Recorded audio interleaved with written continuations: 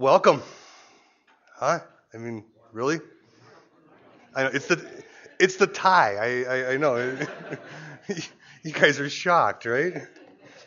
I take no credit for the ensemble. The praise goes to my beautiful bride. And the fact that you can have a cell phone in the changing booth at Walmart and go, this blue or this blue? This one or this one? That one looks kind of wild. I said, I like that one. The wild tie. It is a marvelous, glorious day. We get to read about a miracle in the Bible. You all get to also witness the miraculous work of God in one of his children, the transforming process of a sinner's life. The first sermon from someone who had no college seminary, no spiritual upbringing, no degree, and barely graduated high school. But one of God's children whose true desire is the furthering of God's kingdom and the advancement of the gospel of Jesus Christ. Amen? A little history. I know about 12 years ago, the church was facing the other direction. I got up and gave my testimony. I shared how God had used Psalm 51's David's plea for mercy and forgiveness and cleansing, and how, like David, if God restored me, I would teach transgressors God's way. Sinners would be turned back to God. God's done his part. Now it's on me. My mother and wife sit over here this morning in true amazement. What a blessing for a mother to have seen her child so far from God to standing on a pulpit and preaching God's word. I can only imagine the joy in her heart. But keep in mind, if you have that sibling, that child, that somebody in your life who you think is so far from God, keep praying. Keep praying, keep praying, keep praying. God will do the work. Maybe not in our time, but in his time. I believe that I am receiving the blessings that a grandmother prayed for me. How did this happen? I don't recall the exact details, but long ago it was prophesied over me that words were spoken that I will preach and I will teach someday. I think they just said it because I like to talk a lot. Through the years, I've shared this idea of preaching with those that were close to me. I've waited. I shared it with Ken, which probably was a great idea. This is where I ended up now. Ken, matter of fact, he says, if God put it on your heart, you got to do it. Done. Okay, Ken. Just a few weeks ago, I shared with Cheryl as I drove her home. I said, one of my goals is to be in the ministry, to preach. And boy, if this year sometime I could preach, I would have accomplished my goal. Not realizing that 2 weeks later this was going to happen. Now what do I do? I found myself back in Exodus with Moses. God's calling Moses to lead his people out of Egypt. Moses' first thought in his mind to God was, who am I? Who am I that I will lead your people?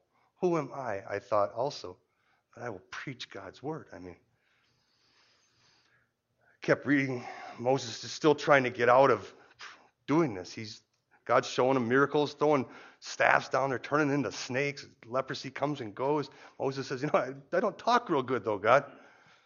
All them excuses, God summed it up like this, and he did for me. And this is the scripture that's gotten me through these last 2 weeks of preparing for this. In verse 12, he says, now go. I will help you speak, and I will teach you what to say. Boy, those words would have been great raising a kid a few years ago, knowing what to say. But I will help you speak, and I will teach you what to say. These are God's words. So, what qualifies me to stand up before you today and preach the words? I've had no seminary, had no training, right? Remember that God doesn't call the equipped, he equips the call. This is a great saying, but see, I needed more than that. Just a little bit more, God, than a catchphrase. About a year ago, God called me to be an elder in this church. You voted me into that position. A position that I take very, very seriously. But Paul's letters to Timothy, his young leader. See, I'm a young leader, young in leading, but not young in age. I went to this letter that Paul writes to Timothy, and I've held on to this. I'll share this with you. We're in 1 Timothy chapter 4, verse 9. This is a trustworthy saying that deserves full acceptance and for which we labor and strive, that we have put our hope in the living God, who is the Savior of all men, especially to those who believe. Command these things. Do not let anyone look down on you because you are young, but set an example for the believers in speech and life, and love and faith and purity until I come. Devote yourselves to public reading of the Scriptures, to preaching, to teaching. Do not neglect your gift, which was given to you through a prophetic message when the body of elders laid their hands on you. Be diligent in these matters. Give yourself wholly to them, so that everyone may see your progress. It was the verses that don't let anyone look down on you because you are young. See, the enemy wants to come in and remind me that I'm young and being a leader. Devote yourself to the public reading of Scriptures, preaching and teaching. There's my authority. As an elder, preach. Do not neglect your gift. Man, I don't want God to ever look at me and say, you neglected your gift. How many of you out there are neglecting a gift God gave you? Don't neglect it. Also, it talks in that scripture about do this so others may see your progress. My neighbor sits in the back row right now. He has watched my entire progress from staggering down his driveway, telling him, I think I'm getting close to this Jesus guy, to standing on a stage and preaching God's word to you. I thank all of you from the bottom of my heart that has raised me up the past couple weeks in prayer, have taken me to the throne, and my wife, because the enemy loves to come in and cause strife here. We have felt that protection. We have felt that binding of the enemy. He's given me clarity of what he wanted me to speak, and I give credit to you guys for doing that. Let's pray. Father, as we go to your word this morning, we just invite the Holy Spirit to come in here, dwell amongst us, and teach us your word, Father.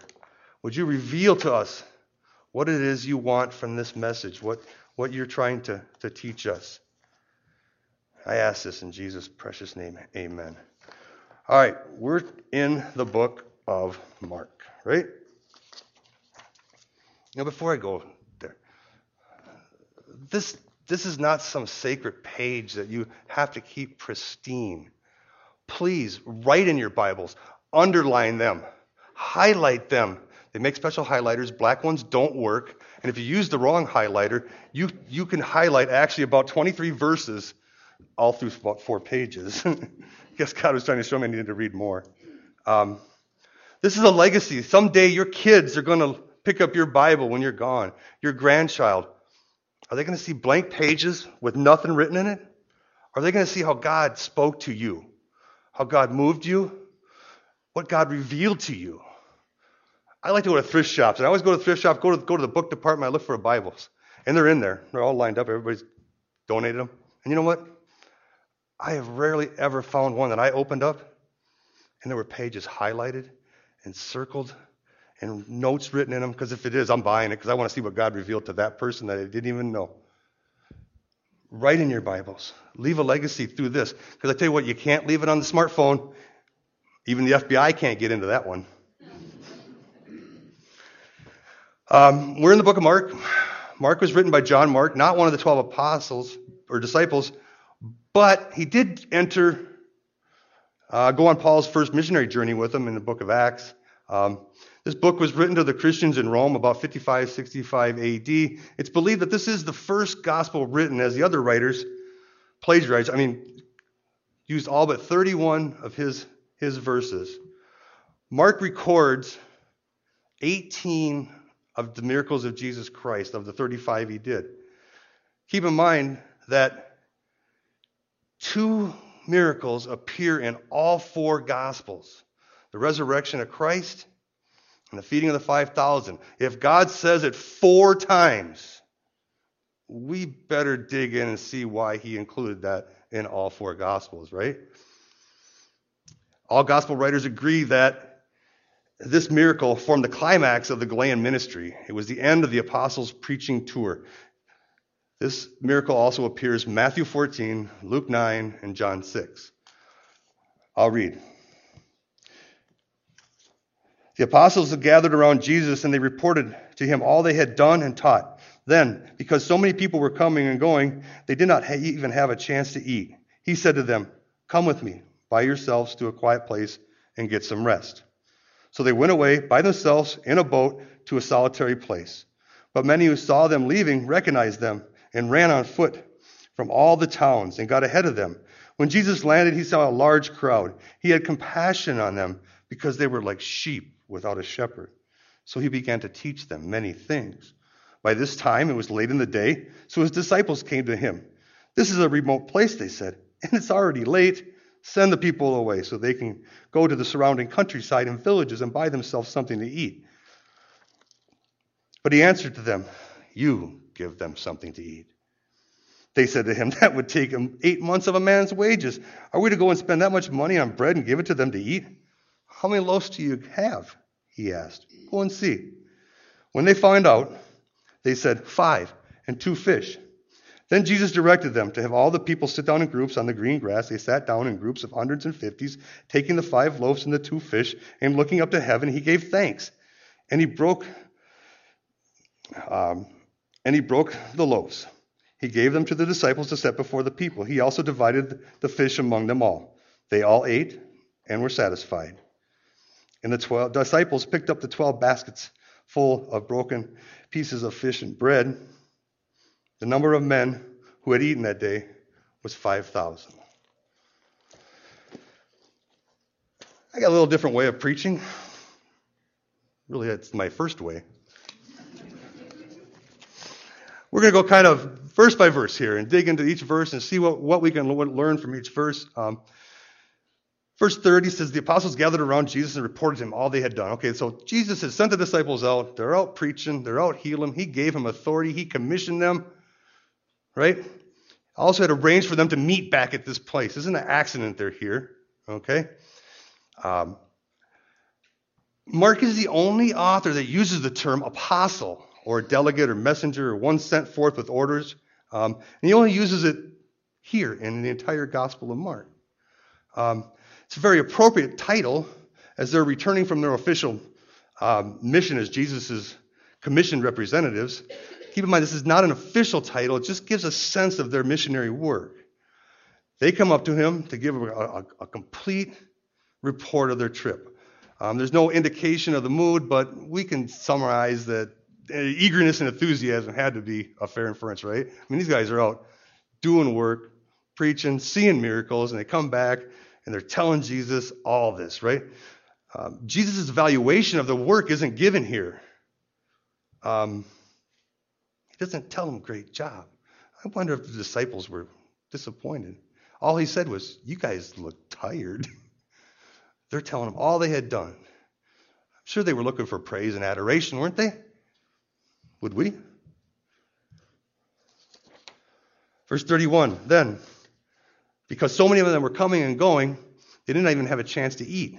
He said to them, come with me by yourselves to a quiet place and get some rest. This isn't the first time Jesus had these guys go without food. Back in Mark 3, verse 20, the crowd gathered. He and the disciples weren't able to eat. Following Jesus as one of his disciples, you're missing meals, man. I tell you. As they draw away, Jesus is not recommending concealment. They're not going to go hide. They're going off to this quiet place, desert. It would be a solitary, lonely, uninhabited part of the desert, wilderness, a pasture. The rocky shores around the Sea of Galilee, especially on that eastern shore, would have been such a place. This was to be a short period of rest and relaxation, not a cessation of activities. For the continued effectiveness of the ministry, every worker has to now and again stop, take a breath, and relax a little bit. Why were they withdrawing? Well, John's death, first of all. Jesus is in mourning. The 12s just returned. This religious excitement is following them from this preaching tour that they were on. Crowds were really eager to learn, how is Jesus going to deal with Herod's death? John the Baptist's death by Herod. See, Jesus could have easily stimulated a movement here against Herod. This crowd is ready to jump and go. Aware of this, Jesus deliberately takes them out of Herod's territory. These groups are coming and going and coming and going, right? Visitors are drawn by Jesus' growing fame. There's a number of groups that are coming simply because the Passover is getting close. I believe some of them were also very politically motivated. They wanted to catch Jesus, didn't they? Verse 32, so they went away by themselves in a boat to a solitary place. Here's the boat. This is an exact replica of the boat that would have been used. Remember, they were down in the southern part of the Sea of Galilee. They were down there watching Jesus put demons into pigs and running off cliffs. God's got a sense of humor. They would have sailed this all the way up. Okay. Luke tells us that they withdrew to a city called Bethsaida, which is located on the eastern bank of the Jordan River, just above its entry into the Sea of Galilee. They didn't go into the city because it says this feeding took place in a solitary place, this desert. So they were up around this area. We have Capernaum up here. We have Bethsaida here. The Jordan River comes right in the middle. Verse 33 says that many saw them leaving, recognized them, and ran on foot from all the towns and got ahead of them. Jesus is under close observation right now. This crowd watches the course that they're on. It becomes really apparent where they're going. The speed and the direction stimulated this crowd to race around the head of the lake. See, the fast guys would have been there first. I expect the Ganges would be right up front. Me and Bill Carnes. We probably would not be so far towards the front.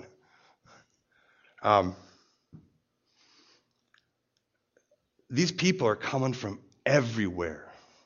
Not just they've been following the disciples. This trip by sea is 4 miles, straight line distance. By land, it's 8 miles. They go up and around.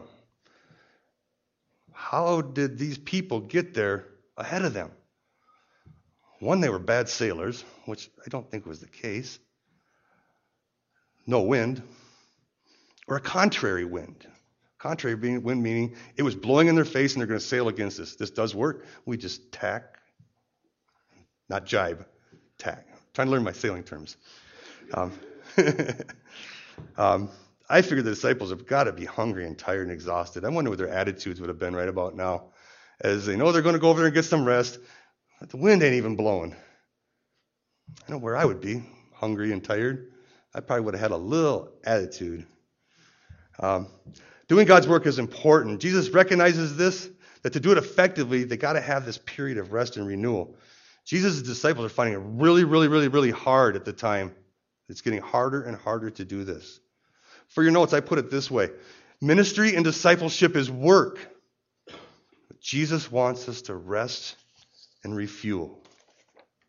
Rest and refuel. Wow. Verse 34, when Jesus landed, he saw a large crowd. He had compassion on them because they were like sheep without a shepherd. He began to teach them many things. So he lands on this hillside, goes up there, sits down. This shows his eagerness to want to teach. This assembly's all crazy, right? He had compassion on them because they were like sheep without a shepherd. If you can imagine this flock of sheep going every direction across the river. There got to be some dumb ones, I bet, floating down the river, and right there. Despite the unbelief that he's encountering at this time, his desire to be alone with his disciples, the sight of this people without a shepherd stirred his heart, gave him a feeling of compassion, a feeling of pity. It made him yearn to want to help them. Mark is the only gospel that records because they were like sheep without a shepherd as a reason for his compassion. Jesus viewed this not as a group, but as individuals. It's about each and every sheep. Matthew 9 says they were harassed and helpless. Jesus saw that the religious leaders of the time were not meeting the people's spiritual needs. He began to teach them at once. See, this is his central point of Jesus' work, was to teach for it was their greatest need. His teaching ministry continued till late. He taught them about the kingdom of God. The crowd was a pitiful flock of sheep without a shepherd. Jesus knew that they were in grave danger. Jesus was the shepherd that could teach them what they needed to know to keep from straying from God. Jesus wants to teach us what we need to know so we don't stray from his Father. There's so many other good scriptures on this good shepherd, the shepherd. We teach it in Sunday school, Psalm 23. But one that really touched me this week was out of Isaiah 40:11. He tends his flock like a shepherd. He gathers the lambs in his arms and he carries them close to his heart. And he gently leads those who have young. What a wonderful picture of a caring, loving Father. He's holding right there, right next to him. I put it this way in your notes. Jesus is our shepherd. He is the one taking care of this flock. We can lean on that. Verse 35, by this time it was late in the day, so the disciples came to him. This is a remote place, they said, and it's already getting very late. So we're into evening time, and there's a couple different evenings. There's a 3 p.m. evening, which would be their first evening, and there's a second evening, which would have been the sunset. I believe we're at this first evening, starting to get dark. The disciples are like, Hour after hour he teaches, unmindful to the physical needs of the people for food. The longer he teaches, the more tense the disciples get. They approach Jesus, apparently while he's teaching, with their well-meaning suggestion. This is a remote place. They're getting anxious. If something don't happen immediately, people are going to be in trouble. So Jesus is teaching, and the disciples are going, you go tell him. No, you go tell him. You go tell him. I'm not telling him. You tell him. Go Hey, let's get Mikey. Interrupt him right in the middle of his teaching, right? See, they need immediate action taken. How often do when I say I mean we, but I'll say I think that Jesus might have forgotten. Jesus forgot. How often do you think that? Forgot about that person. And how often do we demand immediate action from him? God, heal that person now. God, take action now. Right now, we demand it. God knows our needs. He knows everything we need. He knows it. We can't remind him of anything he's forgotten. See, it's our faith that's the problem. Verse 36, send the people away so they can go to the surrounding countrysides and villages and buy themselves something to eat. Send them away. The disciples were motivated by concern, right? But they were prompted by natural considerations, not faith. See, they're still not getting it. They've been out doing miraculous work, but they still don't recognize Jesus for who he is. Maybe like some today. We see Jesus work, but do we see him for who he is? They must go out to the surrounding countryside. Food's not easy to get. They're out in the country. Disciples know that they're going to have to travel. They're going to have to go to people's fields. They're going to have to go to hamlets or villages to purchase food. If they wait any longer, it's going to be too late. See, we all got those people in our lives who are hungry and in need of food. It's getting late in the day. Romans 8:19 tells us that the creation waits, it groans with eager expectation for the sons of God to be revealed. We can't send them away. We have to show them Jesus. Are we doing this? Are we showing them his love? Are we prompted by the natural or are we prompted by faith? For your notes, I put it this way. We must engage people where they're at. Don't forget, our commission is to go to the world. Go to the world, not send them away. Verse 37, but he answered them, you give them something to eat. They said to him, that would take 8 months' wages. Are we to go out and spend that much on bread and give it to them? Catch it. All 4 Gospels record this identical command, indicating that this startling order was unforgettably registered in their memory. See, this command rejects their idea. It throws them back on their own resources. But they had nothing adequate to meet their needs. Therefore, should they go buy food? as their question suggests that he was demanding the impossible. Philip figured it out right away. Doing the math, today's money, we're talking about $25,000. Any of you who have put a wedding on know how much it would cost to feed 5,000 people, right? You give them something to eat, he says. See, this takes us back. This takes us back to 2 Kings, right? So, see if this story sounds familiar. A man came from Balsheshia, which actually means God in 3 parts. Ironic, right? Not. Being a man of God, a man came from Bethsaida, bringing the man of God 20 loaves of barley bread baked from the first ripe grain, along with some heads of the new grain, and says, "Give it to the people to eat," Elijah said. "How can I set this before 100 men?" his servant asked. But Elijah answered, "Give it to the people to eat. For this is what the Lord says. They will eat, and they will have some left over." Then he set it before them, and they ate, and they had some left over, according to the word of the Lord. This is the same story that took place back then. The same one. God did it again.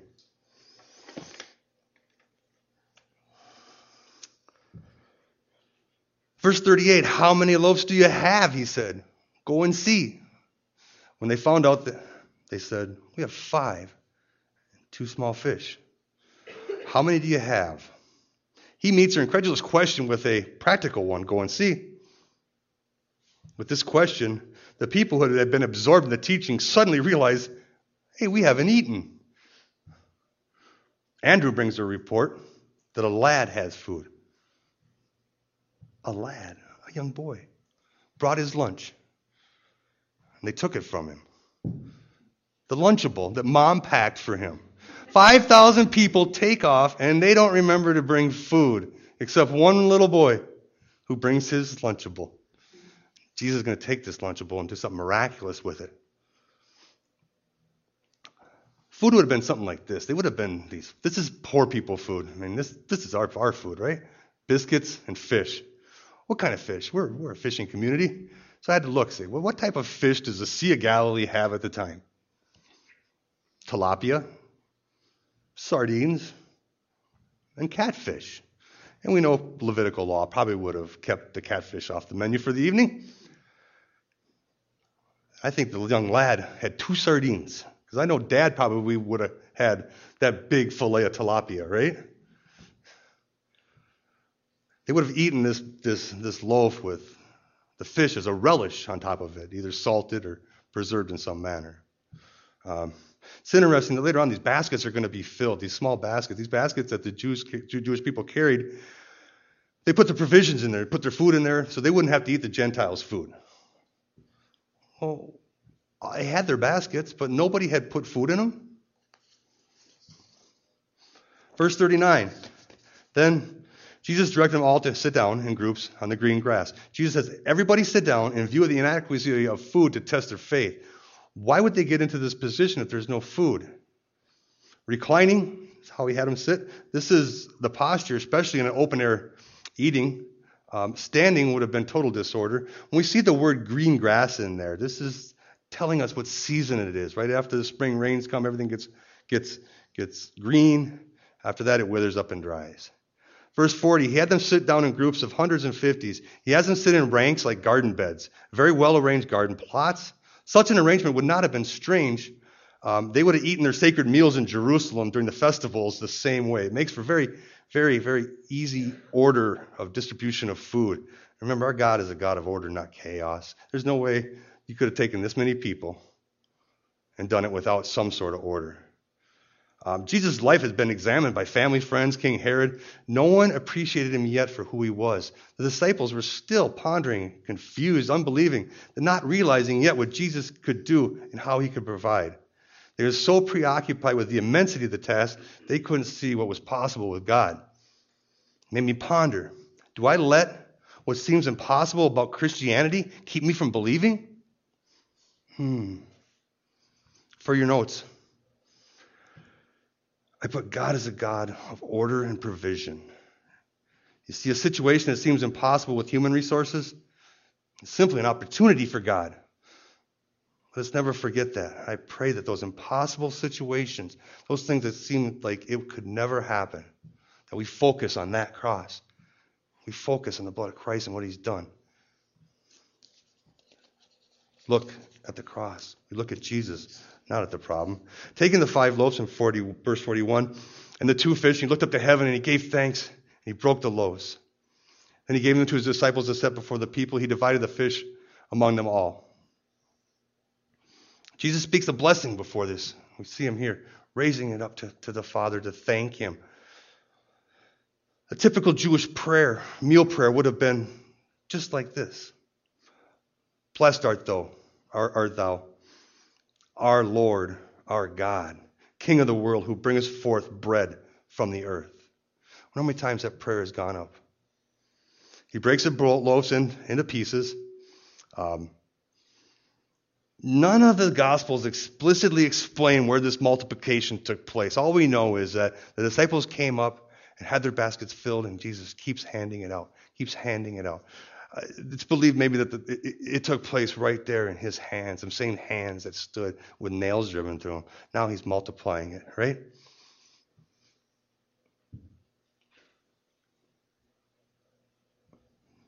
That's part of being a new preacher. You lose track where you're at.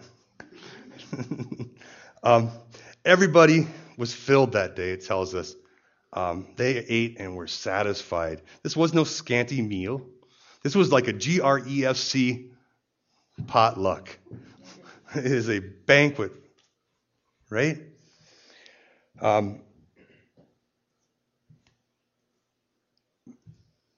Verse 43, the disciples picked up the 12 basketfuls of broken pieces of bread and fish. Some commentaries believe that this miracle was greater than the one that we see when Jesus led his people around in the desert feeding them manna. Manna only lasted for one day. You couldn't keep the manna overnight or it would go bad. So all they had enough was for one day. I believe Jesus is demonstrating that I have come so they may have life and they may have life abundancy. This is a great example of abundancy. There was 12 baskets left over. 12, all the people. How many people? It says 5,000 men. Each man had brought his wife, right? Or a child. We're talking upwards of 10 to 15,000 people probably would have been here. Jewish law says that the men sit over here and when they're in public and eat, and the women and children sit over here. Huh? This miracle, this creating something from nothing, there's only one person that can do this. I don't care what the evolutionists will tell you. They will have you believe that we can create something from nothing. It can't. Only God can do this. Jesus is demonstrating clearly right here that he is God. End of story. For your notes, I put it just that way. Jesus is God. In conclusion here, the disciples seen the glass as half empty from the human perspective, and they were right. There wasn't enough food to go around. How often do we know what Jesus says about supplying our needs? I invite you to write this scripture down. I won't read through it. It's Matthew 6:25 through 34. Read it this week. Dwell on it. God knows what you need, and he will provide your food, your clothing, your shelter. You need not worry about one thing, is what the scripture is telling you. But we still don't have faith that he'll do it. Jesus instructed the disciples to bring the loaves to him. He told them how to sit down in groups. He told them to prepare for a meal. This was testing their faith. They had no idea where this food was coming from. They did what he said simply because he told them to. He tells us in his word to do something. That should be it. Done. Don't question it. Do it. All 4 Gospels give thanks. Tell us that Jesus gave thanks to God for supplying their needs. This should be our attitude towards God. We're to give thanks for everything, knowing that everything good comes from him. Even those things that we think happen for the bad, they happen for the good and the glory of God. Therefore, we should approach God with this attitude of gratitude for what he's doing and what he's done. So how can we apply this? How can we put this into somehow something we can use in our life? I broke it down this way. Three things. Number one, we must always remember that Jesus is more powerful than any problem we face.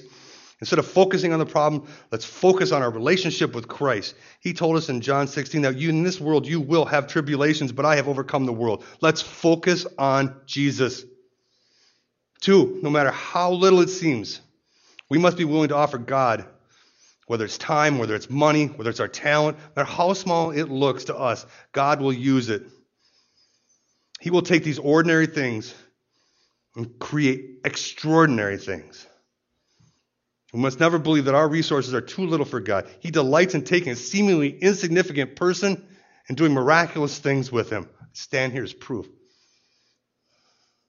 See, God often begins with what we have for his glory, no matter how small it is. So two, let's give what we have to God and watch what he does with it. Let's focus on Jesus. Let's give God what we have. Three, Jesus cares about our spiritual needs 100%, but he also cares about our physical needs. We have to take care of this temple. We cannot run ourselves to that ragged edge every day. It is hard to do in this world. But I pose this question for you. When that cell phone runs out, how fast do you find a recharging port? When your spiritual batteries run out, how fast do you find something to recharge it? This account of the feeding of the 5,000 is a wonderful, wonderful picture. Let's find that recharging spot for our lives. So let's focus on Jesus. Let's give God what we have, no matter how small it is. And let's find a recharging spot. God cares about us. He wants us to experience his companionship. He has the power to perform miraculous, and more.